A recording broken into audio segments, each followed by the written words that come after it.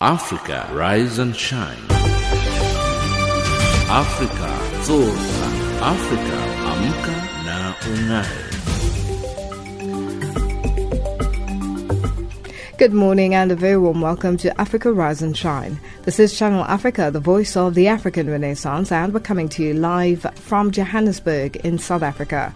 We are on the frequency 7230 kHz on the 41 meter band to Southern Africa and on 15255 kHz on the 19 meter band to Far West Africa, as well as DSTV's audio bouquet channel 802. I'm Lulu Gabu in studio with Anne Musa, Tabiso Luhoko and Msibudi Makura.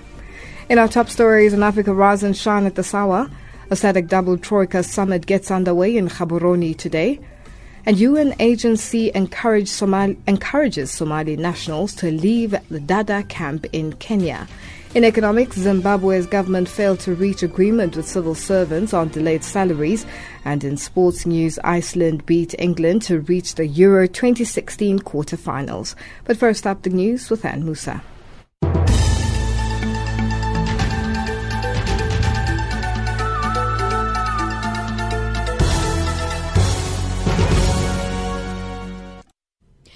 A very good morning to you. I'm Anne Musa. Human Rights Watch says it has documented the killings of at least 18 people by a police unit in the Central African Republic. The head of the police unit has already been removed from the position, but human rights activists say he should be prosecuted in connection with 13 of the cases. The killings were between April last year and March. An influential grouping of Catholic bishops in the DRC have called for elections to be held on schedule this year and for President Joseph Kabila to step down when his second term ends. Head of the National Bishops' Conference of Congo, Priest Leonard Sentede, says blocking the electoral process creates a worrying situation which risks plunging the country into chaos. The bishops also deplored the human rights violations and the deteriorating socio-economic and security situation in the country. On Friday, Kabila promised to organize elections but gave no indications of when they will be held. South Africa's President Jacob Zuma has arrived in Gaborone, Botswana for the SADC Extraordinary Double Troika Summit. It has been convened to follow up the implementation of the recommendations of the Commission tasked to probe insecurity in Lesotho. The Commission was established in 2014 after former Lesotho Prime Minister Tom Tabane alleged that there were plans to overthrow his government. This was followed by bloodshed that led to some politicians and members of the defense fleeing the country. South Africa's High Commissioner to Botswana, Mdu Lembede. That is an extraordinary one to make follow-up on the work of the Lesotho government in implementing some of the decisions and recommendations that were made by the Commission of Inquiry, the Puma Commission of Inquiry, in relation to all the problems that have transpired in Lesotho in the past few months. Somalia's Minister of International Affairs Abdi Ayenti has given an analysis of the current situation in Mogadishu. This after Al-Shabaab militants announced preparations to launch another deadly attack before the end of the holy month of Ramadan. The minister says these kinds of acts are likely to continue for some time. These kinds of attacks, asymmetric warfare, will likely continue for some time to come. But if you look at the overall picture, I believe we're winning against Al-Shabaab. We're certainly denying them more space to operate from within. Certainly they succeed because they're not in one particular geographic location where our African brothers and our Somali National Army can go and attack them. There are very little of these spaces anymore. So that means that they have merged into the civilian population and are able to organize themselves. That also means that our security services, as well as our African Union peacekeepers in Somalia, not always have the requisite, the needed resources to deal with a threat like this. And finally, an attack which left at least 25 people dead and many others injured at a hotel in the Somali capital, Mogadishu, has been condemned in the strongest possible terms by the UN envoy to the country. UN Special Representative Michael Keating says he's appalled by the attack on the Nasu Hablob Hotel in the southern part of the city, in which a government minister was also killed. The extremist terrorist group Al-Shabaab claimed the attack carried out by a suicide bomber on Sunday who detonated explosives at the hotel gate, allowing other armed militants to enter the hotel. That's the news headlines at 8:30 Central African Time. Africa, rise and shine. Africa, zorka. Africa, amka na ung'are.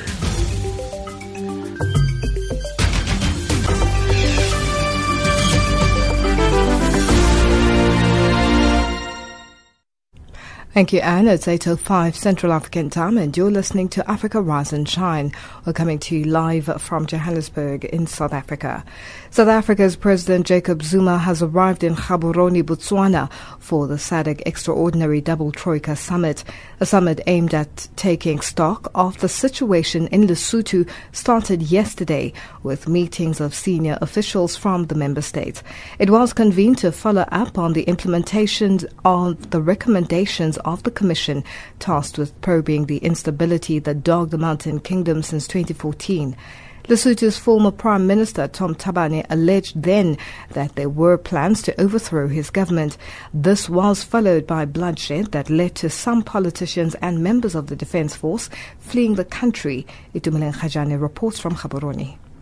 The SADC Extraordinary Double Troika Summit is attended by the 6 member states: Botswana, South Africa, Tanzania, Mozambique, Zimbabwe and Swaziland. It follows the summit which was convened in January to hand over the report of the Commission that was chaired by Judge Mpapi Phumapi. It was established to investigate the violence that erupted following a failed coup in that country.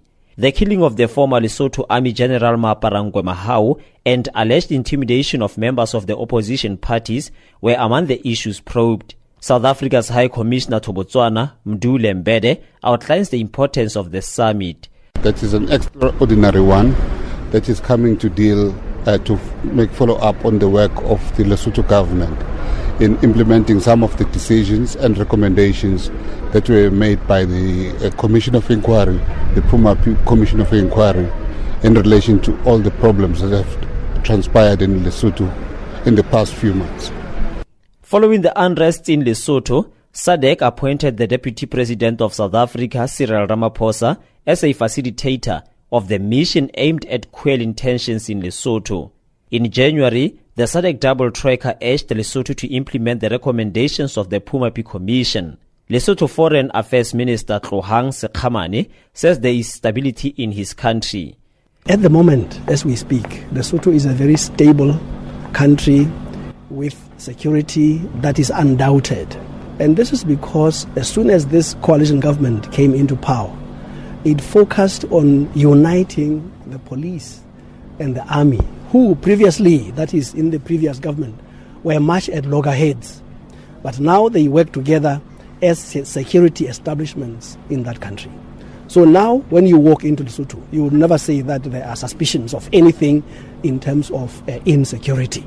Sekhamane has also refuted claims that Lesotho and SADC are at loggerheads.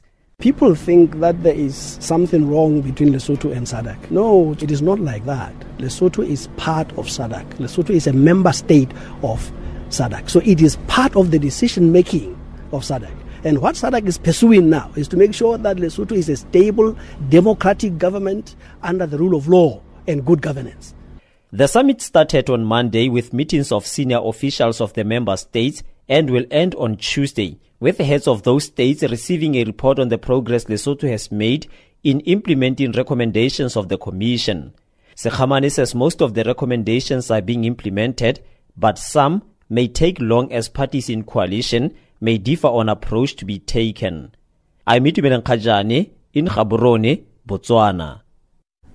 According to the UN Refugee Agency, UNHCR, moves are continuing to encourage about 320,000 Somali nationals to leave the Dadaab camp in Kenya, one of the biggest camp complexes in the world for displaced people.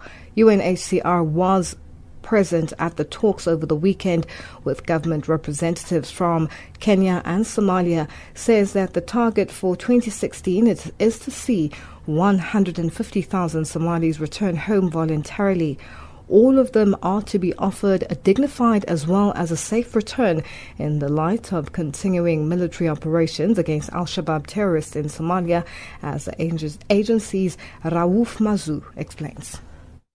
You have to look at Somalia as a very diverse place. The security in various parts of Somalia varies, and the refugees are going back to places that are safe. And we know that since 2011, when we had the last major influx from Somalia, which was primarily due to the drought and famine, we've had a return of Somali refugees, we estimate, of about 120,000. So there are parts of Somalia which are accessible, where refugees can return. The issue now is to make sure that in these parts of Somalia, returnees have access to basic services. One of the number one challenge that they've had, and including when our High Commissioner met some of them 2 weeks ago, was access to basic services. How can you invest in safe parts of Somalia? How can you make sure that those who return in safe parts of Somalia have access to education, healthcare, and the rest? Yes. So that's the challenge. But the idea is definitely not to return refugees to parts of the country that are unsafe. I guess that's the message that UNHCR wants to be giving to the refugees in Dadaab, isn't it? That you're not going to abandon them, and even those that don't want to go, they'll still be getting help from you. This is what they will first. More importantly, they should continue to be provided with asylum and protection by the government of Kenya, because we do channel resources and support from the international community. But at the end of the day, the protection and asylum is given by the Kenyan government and the Kenyan people. And what the government of Kenya has repeated on a number of occasions is that it would continue to abide by its international obligations as it had for the past 25 years. You have to keep in mind that Kenya is the second country in Africa when it comes to the number of refugees being received, and Kenya has in the region played a very positive role in providing support and assistance to refugees. What exactly do these returnees need? There hasn't been a huge groundswell of appreciation from the international community when they heard this news from the Kenyan government that they were going to close Dadaab. What do these returnees need? How might the international community get behind them? Security is the number one issue, because as I mentioned to you, there are parts of the country that are safe, parts of the country that are not safe, but it's the most important thing is security. The second thing is some of the support that they get in Dadaab, which is education, which is healthcare, which is shelter. This is the kind of support that they require in their places of origin once they return. It's expensive. It requires massive support from the international community, but there are parts of Somalia where people can rebuild their lives if they are provided with this kind of support. So do you have a figure for the amount of money you need? We are right now working on that, and we will be issuing an appeal shortly. But one thing that I can mention to you is that last year in October, there was a ministerial pledging conference for the repatriation of Somali refugees in Brussels. And at that point, the amount of project that were presented to the international community was about $500 million, and amount pledged, and the EU was one of the number one organizations to pledge, was about $105 million. And of that, we probably received so far $4, $5, or $6 million. That was Rauf Mazu of the UN Refugee Agency speaking to UN Radio's Daniel Johnson. Former director of the Centre for Human Rights and Professor of Human Rights at the University of Pretoria in South Africa, Christopher Haynes, has been elected as a member of the United Nations Human Rights Committee. Haynes, who previously served as UN Special Rapporteur, was nominated by the South African government. Neo Makwiting has more. Haynes has commended government and the University of Pretoria's management for endorsing his candidature with the United Nations bodies. He says he appreciates and values the support that the university has given him while serving as the UN Special Rapporteur on extrajudicial summary and arbitrary executions over the past 6 years. Haynes also recognized the assistance he received from the Turkish Faculty of Law. In my case, the University of Pretoria has really given me complete freedom to pursue this. I do think it's translated into quite a number of articles that I've been able to write and so forth, but they've been very generous with allowing me to do so.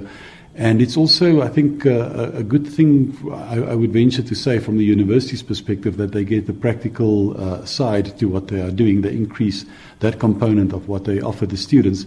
I must say, I think the university has really made it possible for me to do this. Haynes, who taught human rights law at various international universities, including Oxford and the University of Geneva in Switzerland, explains his new job and role at the United Nations Human Rights Committee. I've been the UN Special Rapporteur on extrajudicial summary or arbitrary executions for the last 6 years. That's running out in July now. And I'm also chairing the independent investigation into Burundi. But both of those experiences with the UN really involves that you go to the ground and to the field and you go to the problems, so to speak, and you visit the police stations and you visit people in detention and all those sort of things. And then you write a report, and that report you present to Geneva. The Human Rights Committee consists of 18 people, and it's a bit like a court. So they get the problems well documented and stapled, brought to them in Geneva, and then they look at it and say what are the applicable legal principles in those cases. So it's not so much a fact-finding, on-the-ground kind of enterprise. It is much more similar to what a court will do. And so they apply the Covenant on Civil and Political Rights, and then they look at a state's record, or if somebody has gone to the highest court in their country and they still feel unhappy, they can approach this committee. Haynes has urged government not to withdraw its membership from the International Criminal Court.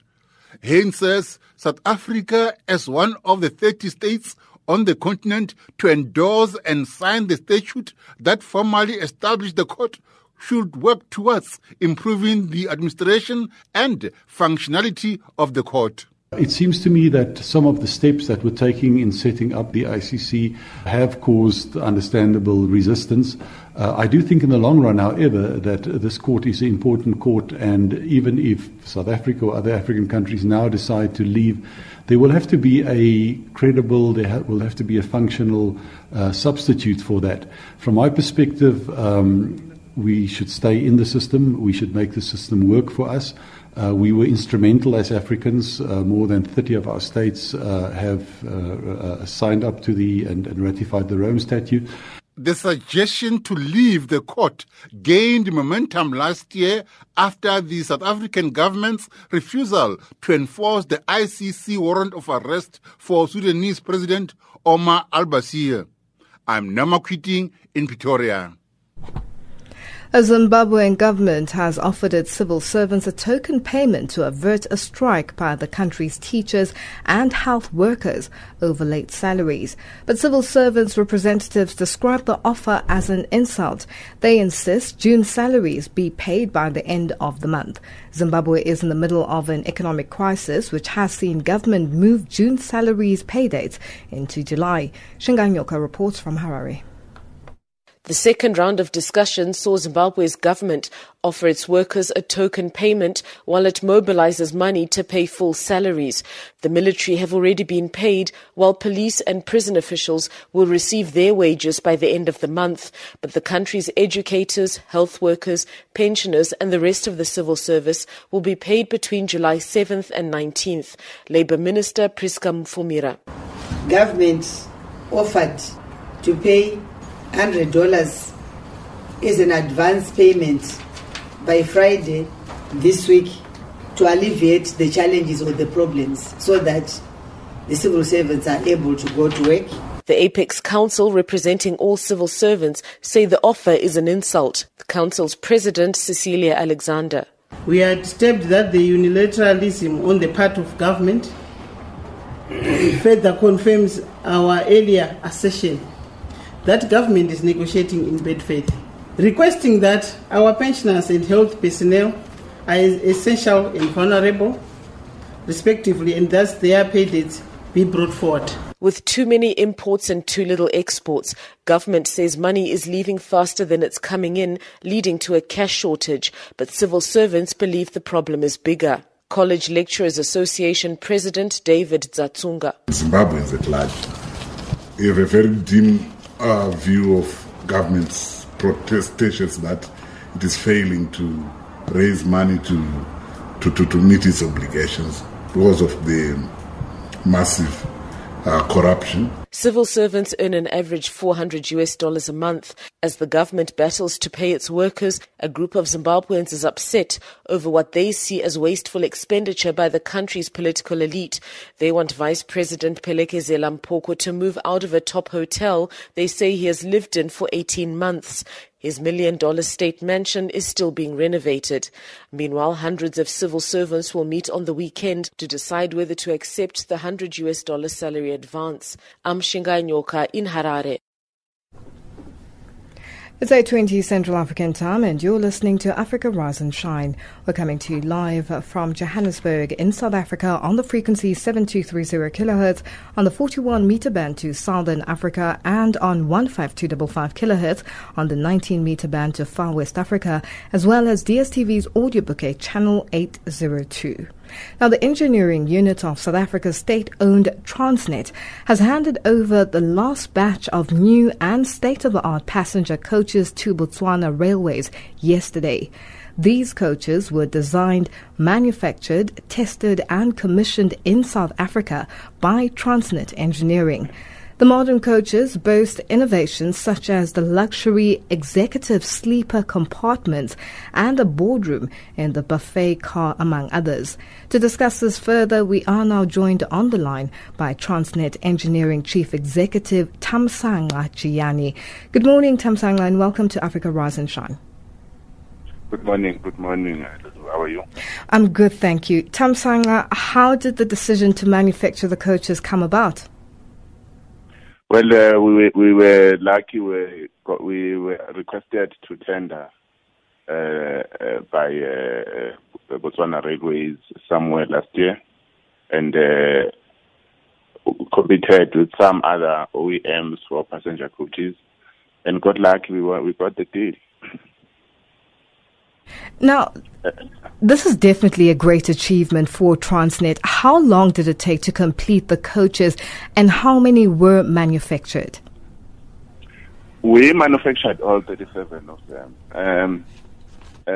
It takes about 18 months in total to go through a process of designing and then signing off the designs with the customer, and then doing a prototype. After the prototype, then we go into mass production. So, but we had to, the Botswana people had made a request that they had stopped their service around 2009, and they requested us to assist them to get the service operational before March, the end of March this year. So the process that I spoke about designing was only finalized somewhere in October last year, which meant that we just had under 6 months to at least complete the first 2 train sets. We've got 6 facilities in Transnet Engineering where we manufacture locomotives, various types of wagons and passenger coaches. So what we then decided to do is to use all our facilities to manufacture various components and then do the assembly in Kudu Sport and Salt River, so that we could be able to assist the customer and the Botswana people in ensuring that they have a service by March. And yes, we rose to the occasion. 22 coaches, which is 2 train sets, were delivered on the 22nd of March this year. But we had not, there were some 15 coaches left, and 5 of the 15 is the state-of-the-art executive sleeper coach that we were rolling out of our production line yesterday. Now, just speaking of those coaches, can you just give us a sort of a snippet of what the coaches look like inside? We know that they're luxury executive sleeper compartments and a boardroom. Can you tell us a bit about those? Yes, the sleeper coach that we've designed and manufactured for Botswana Railways is a state of the art. It comes with air conditioning, Wi-Fi, and the operation facilities we have on those are exactly similar to what you see on an aircraft, and everything is electronically controlled. They come with entertainment system where you can watch movies, play music, and also a public announcement system. And we've got also a water purification system in the train where passengers get fresh water all the time. We also, in the other coaches that we delivered, we've got what we call a power car, which makes the train self-sufficient in that it powers itself. As you can hear, without power on the train, nothing works. And that was at the heart of the challenge that the Botswana people had immediately after delivery, when they had the initial water contamination issue on the diesel tanks. Because when the power car is down, you can't operate the train. There's no airflow or air circulation. There's no air conditioning. There are no lights. You can't get power in the train. Now, you mentioned the fact that there was some the water contamination of the power diesel trains. What exactly happened there? I think I saw a clip on one of our channels, news channels, that you spoke of somebody having put in water in a diesel train, which then stopped working. Can you just go into that a little? It's a simple thing. It's like a car that has a diesel motor. If it happens that you get contamination of water in the diesel tank, it damages the engine. So what had happened is that car, as I said, it's got a water purification system.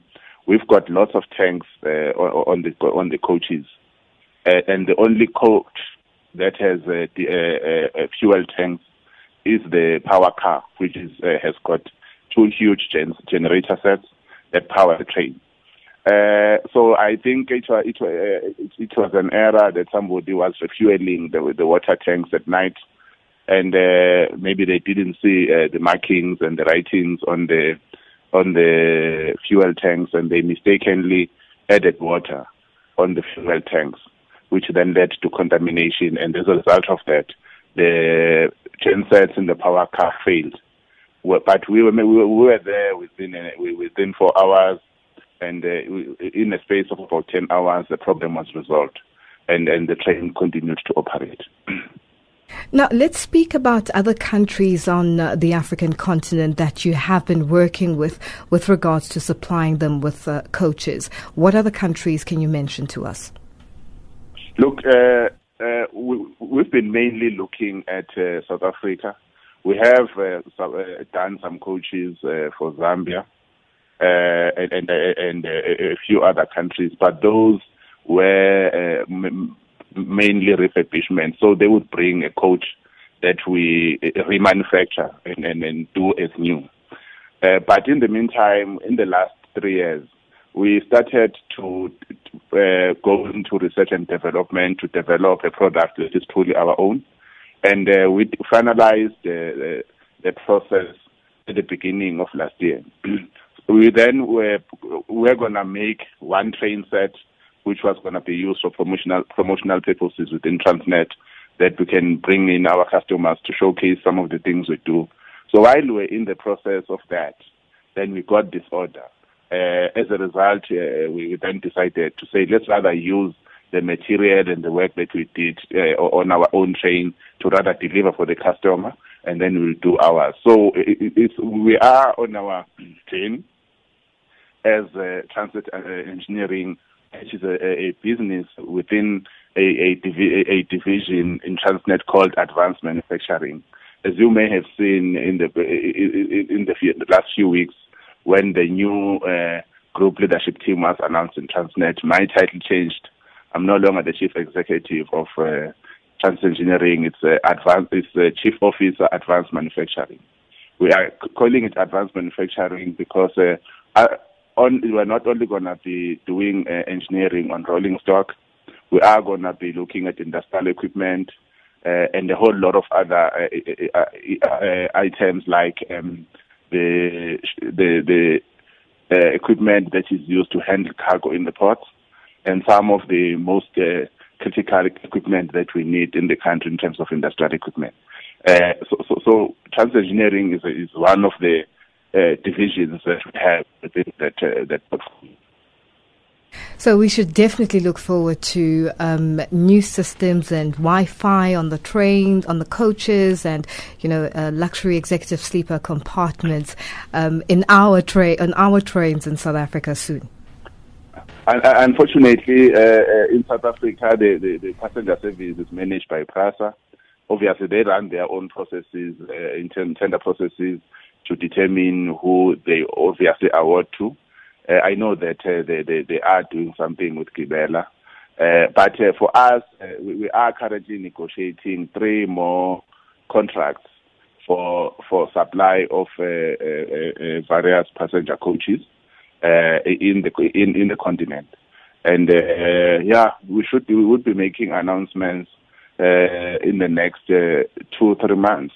And at the same time, within the next 2 months, we will be launching our first IP, our first own designed, engineered and manufactured locomotive in this country that we've done in Transnet Engineering. We are actually going to be doing a soft unveiling tomorrow. We're not unveiling the actual train, but the actual locomotive. We are going to be at Africa Rail showing off exactly how it looks like. But in the next 2 months, we are going to be doing a launch, because we have not manufactured a locomotive in this country, our own locomotive, in many, many years. And again, as I say, as we propel Transnet Engineering within advanced manufacturing to be a preferred OEM for various items in Africa, we thought it wise that we should also invest in research and development, in developing our own IP, so that we can make our own locomotive. And that's been successful. It's finished all the static tests. We are towards the end of the various dynamic tests. And it looks very good. And we're looking forward to having that locomotive operating in this continent, because it's been designed for the African conditions. Thamsanqa, we look forward to the day where we have our proudly South African product used on our proudly South African trains. So PRASA must come on board and support Transnet Engineering with the great work that you're doing. Thank you so much for joining us.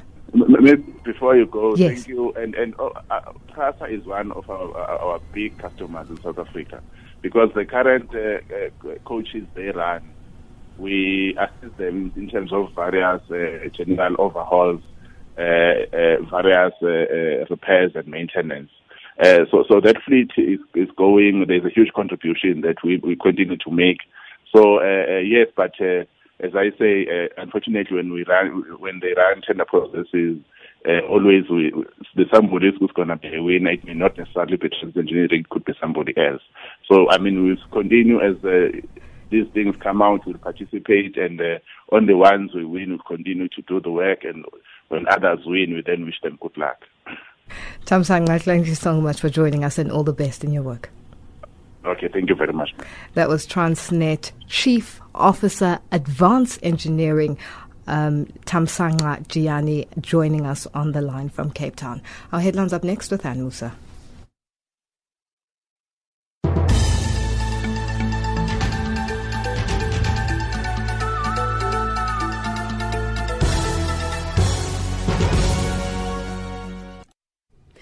A very good morning to you. In the headlines, Human Rights Watch have documented the killings of at least 18 people by a police unit in the Central African Republic. An influential grouping of Catholic bishops in the DRC have called for elections to be held on schedule this year. They also calling for President Joseph Kabila to step down when his second term ends. And U.S. First Lady Michelle Obama's urged girls in Liberia to fight to stay in school on a visit to the West African country. Those are the stories making headlines.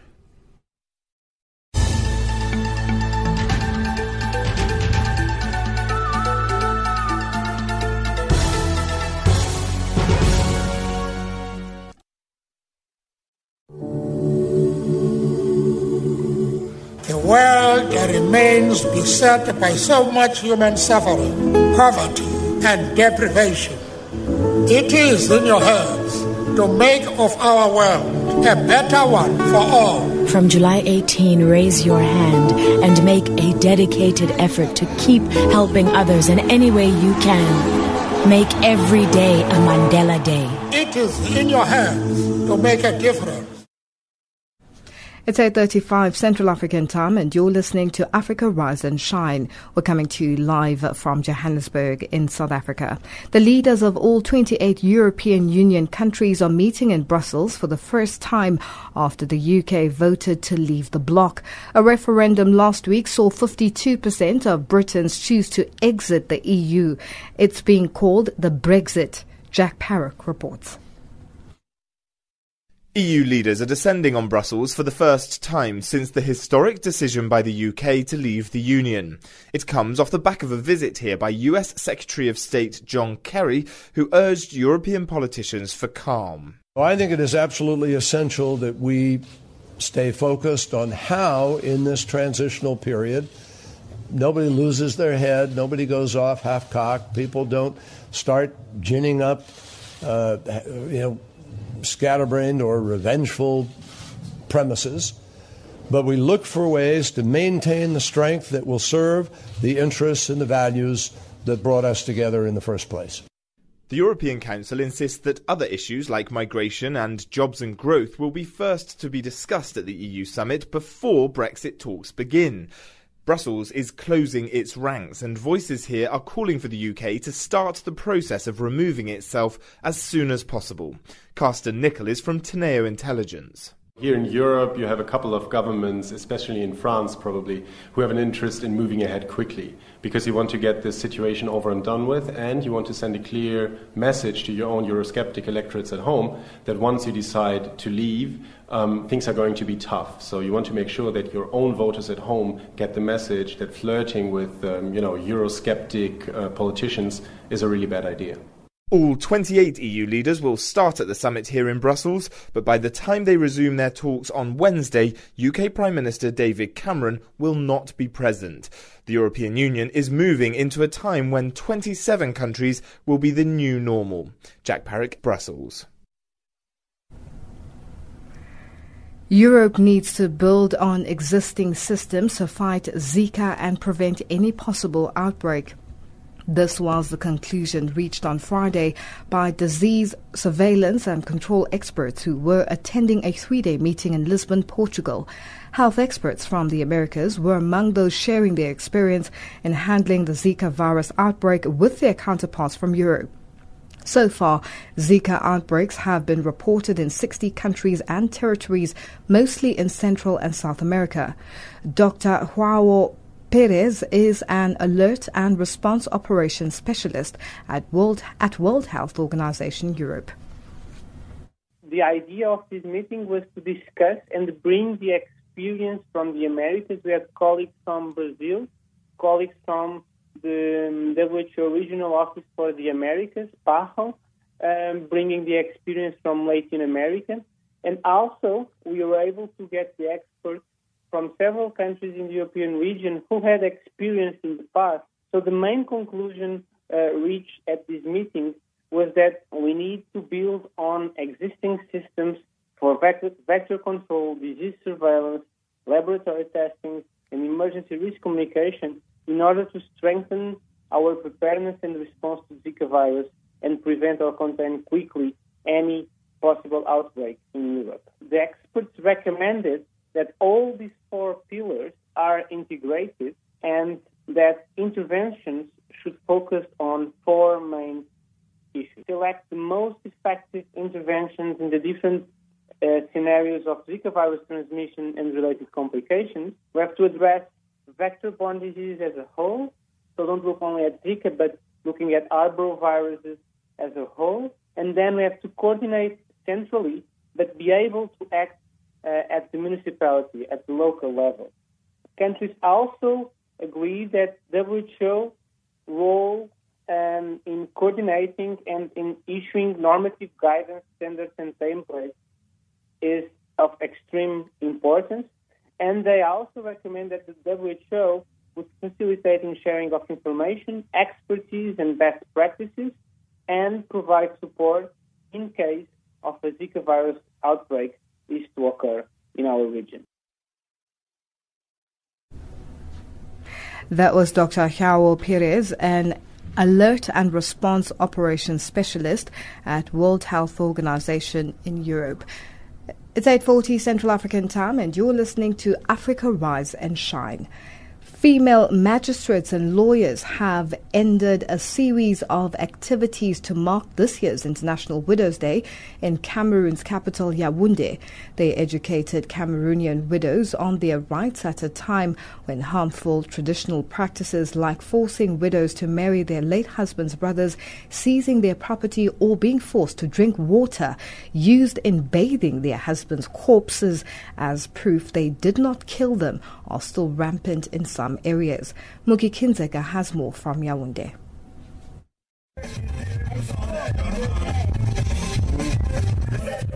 This music from Cameroon's Bikuti singer Thanos Foué blasts from speakers at the Yaoundé Central Market to raise awareness on the plight of widows. Among the widows who have turned out to explain their ordeal is 36-year-old mother of four, Christabel Nzé, who says all of her property was seized by her husband's family. Je suis veuve depuis 6 ans. Mon mari était mort du suite d'un accident de circulation.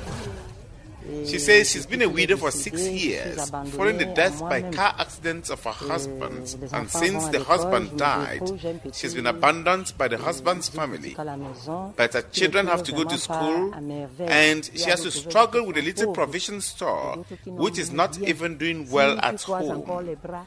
She says there are other widows who are very poor or have nothing, and if they stay idle, they may die. Si tu croises encore les bras, ça ne peut pas donner.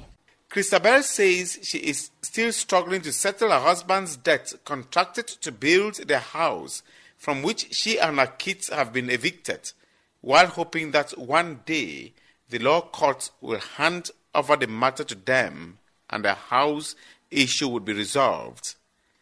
To meet her family's needs, Christabel sends her 9-year-old daughter Alvin Ngubu to sell fruits on the roadside. Ngubu says she is there to sell and raise money for her mother to pay her debt, and that she is also raising money to be able to buy her school needs. But that there, where she is selling, there are so many problems because people want to sell quickly and they are exposed to accidents.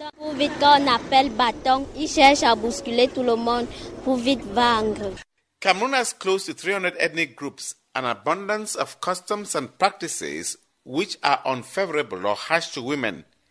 The worst, women say, is widowhood rights and difficulties to inherit their late husband's property. Lawyer Ndwangum, who defends women's rights, says they are educating them to understand their rights. These widows should know that they have their rights and the law protects them.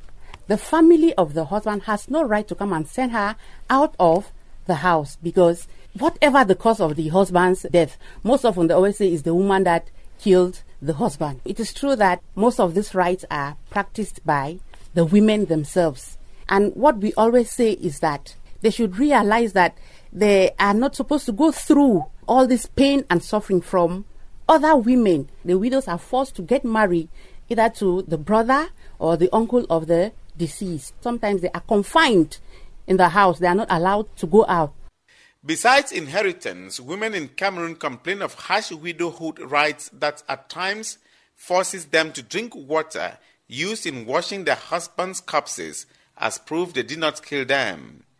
Change David, notable of the Combs Chief's Palace in northwestern Cameroon, says the rationale for the traditions of widowhood rights is to purify the widows.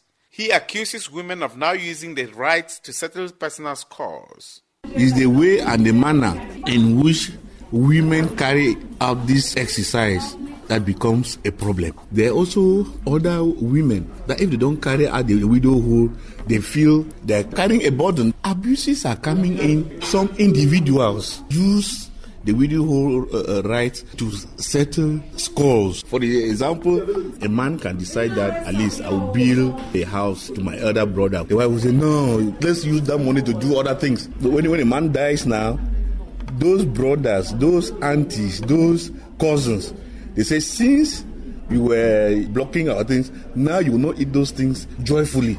Cameroon's Minister of Women's Empowerment and the Family, Professor Marie-Thérèse Abena-Ondua, says such traditions disrespect the woman and relegate them to secondary roles in the society. She says she is happy more and more women are now becoming conscious. Elles sont venues en nombre massivement au Palais des Congrès pour leur faire connaître leurs droits. She's able to implement or monitor these laws. Reporting for Channel Africa, this is Moki Kinzaka in Yaoundé. Our economics update up next with Thabiso Luhuku.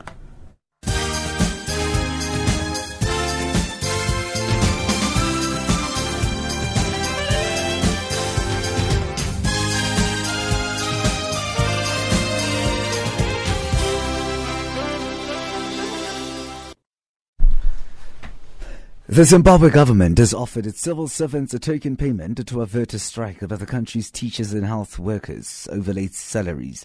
During a second round of negotiations, the government said that the payment would assist the civil servants to get work, while government tries to source full salaries. June salaries for most of the civil service will be paid in July, as Zimbabwe battles cash shortages as a result of low exports and high imports. Labour Minister Priska Mamfumira offered to pay $100 as an advance payment by Friday this week to alleviate the challenges or the problems so that the civil servants are able to go to work. South Africa could experience heavy spring and summer rains as the El Nino phenomenon changes into La Nina.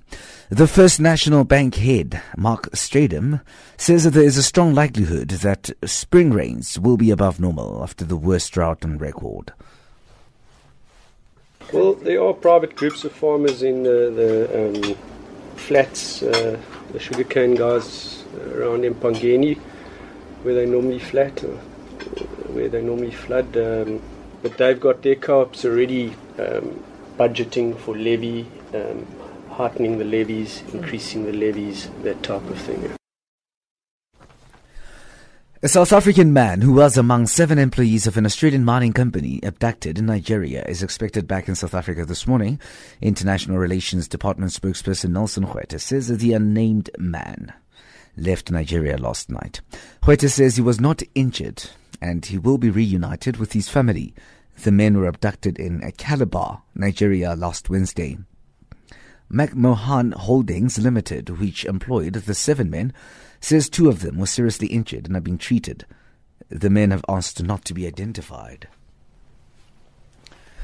South Africa's demand for energy has increased over the years, and this has resulted in the power utility Eskom's capacity to provide energy being compromised.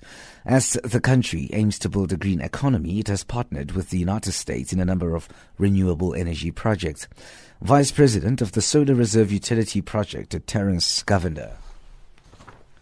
Solar Reserve is a U.S. developer of power projects, and we entered the South African market back in 2010. And we were happy to be a part of the Department of Energy's Renewable Energy Independent Power Producer Procurement Program. Egypt's central bank says it will secure some $10 billion from the International Monetary Fund by agreeing a structural reform program, but has yet to make any formal requests to do so. Talks over a possible loan half that size have faltered in the past, and analysts say an IMF deal might require reforms that the government could find politically difficult to implement in a country where tens of millions live hand to mouth. The central bank statement came in response to comments by a cabinet minister who said that Egypt had started negotiations with the IMF last week for a $5 billion loan. The US dollar trades at 15.27 to the South African rand, 10.93 Botswana Pula, 10.84 in Zambia, 075 British pound, 090 euro. Gold is trading at $1,317, platinum $975 per ounce, Brent crude $47.73 a barrel. We are Channel Africa, the voice of the African Renaissance.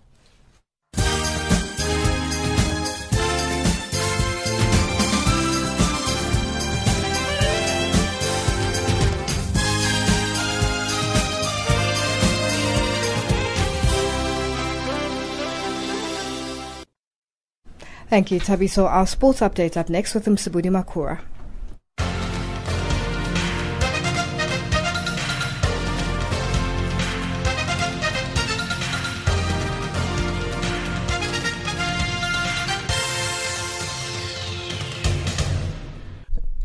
Thank you, Lulu. Good morning, sports fans. Roy Hodgson has resigned as England manager following his side's humiliating 2-1 defeat by tiny Iceland in the Euro 2016 last round of 16 on Monday.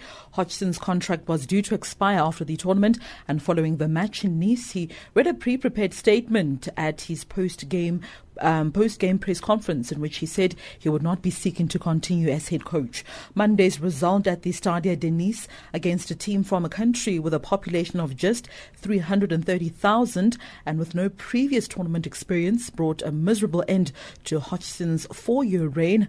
Appointed manager after Fabio Capello's abrupt resignation back in May 2012, he led England to a credible quarter-final finish at Euro 2012, where they lost on penalties to eventual finalists Italy.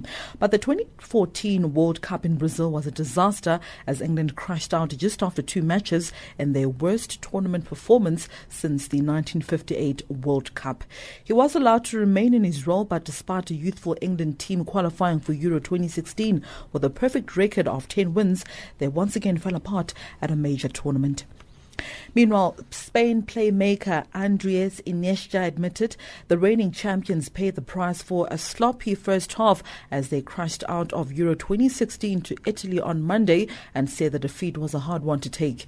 Italy ran out 2-0 winners at the Stadia de France, with Giorgio Chiellini opening the scoring in the first half and Graziano Pelle securing the victory right at the death. Spain had started the tournament in promising fashion with wins against the Czech Republic and Turkey, but a 2-1 defeat to Croatia condemned them to second place in Group D, and a clash with the Italians, who will now play Germany in one of the quarterfinal matches. Portugal will go up against Poland, while Wales will face off with Belgium, and the hosts France will take on Iceland in the round of 8. Still on football news, Argentina football legend Diego Maradona on Monday urged Lionel Messi not to follow through on his vow to quit the national team after its defeat in the Copa America. 29-year-old Messi told reporters in the United States he had decided to quit after Argentina's defeat on penalties to Chile on Sunday.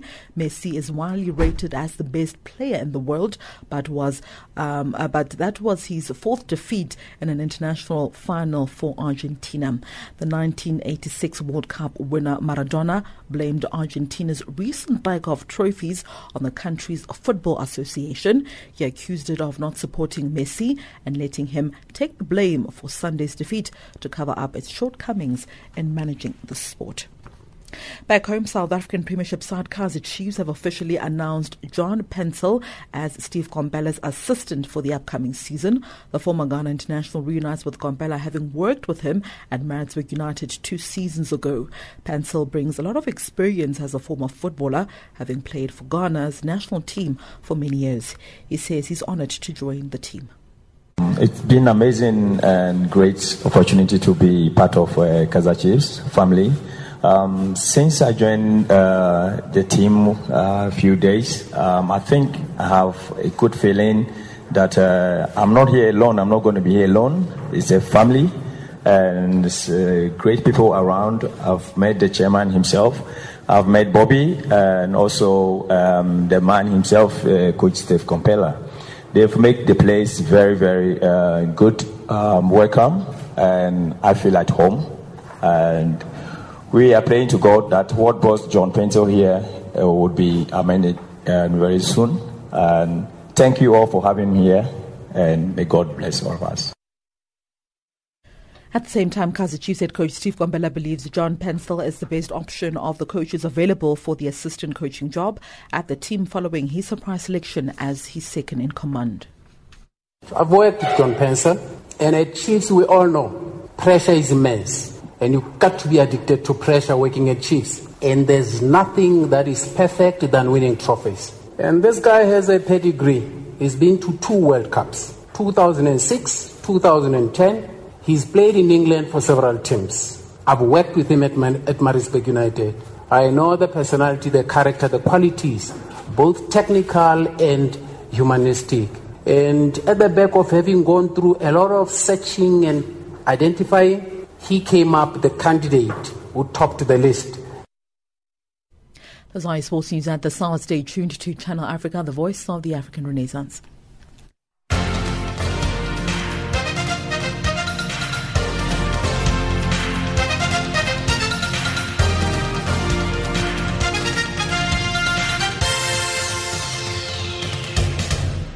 Africa, rise and shine. Africa, zorka. Africa, amka na ung'are. Recapping our top stories on Africa Rise and Shine at this hour. SADC Double Troika Summit gets underway in Gaborone today, and the UN agency encourages Somali nationals to leave the Dadaab camp in Kenya. That wraps up Africa Rise and Shine today. For myself, Lulu Gabu, producers Pumuto Ramagaza and Jane Rabotata, technical producer Mario Edwards and the rest of the team, thank you for joining us. For comments about our show, send us an email at info@channelafrica.co.za or tweet us at RiseShineAfrica or send an SMS on 277-969-57930. Taking us to the top of the hour for the news on the frequency 9625 kHz on the 31 meter band to Southern Africa is Debanch with a song titled Fall in Love. They say love is blind, no. You see us today, so you are the love of my life, you are the love of my life, oh. I cannot deny you. I wanna make you my wife, wanna make you my wife, oh. See, I never thought that I would find someone like you that would capture my heart, and there's nothing I can do. I used to brag to my friends that I'd always be a player, but since I set my eyes on you, mama, you done make me fall in love. Fall in love, fall in love. We still married 'cause you done make me fall in love. Fall in love, fall in love, fall in love. My sugar banana, as I don't get you, if I say make a hammer, me I know the way to make you come follow me, make we go see my mama. For better for worse, so we go there together in any kind of weather. See, I know the joke, oh. Say, na true at the talk, oh, na true at the talk, oh. My friends, they ask me, say, oh boy, what is the matter? Me, I tell them, say, you they make my head scatter. See, I used to lie to myself that I'll always be a player, but since I set my eyes on you, mama, you done make me fall in love.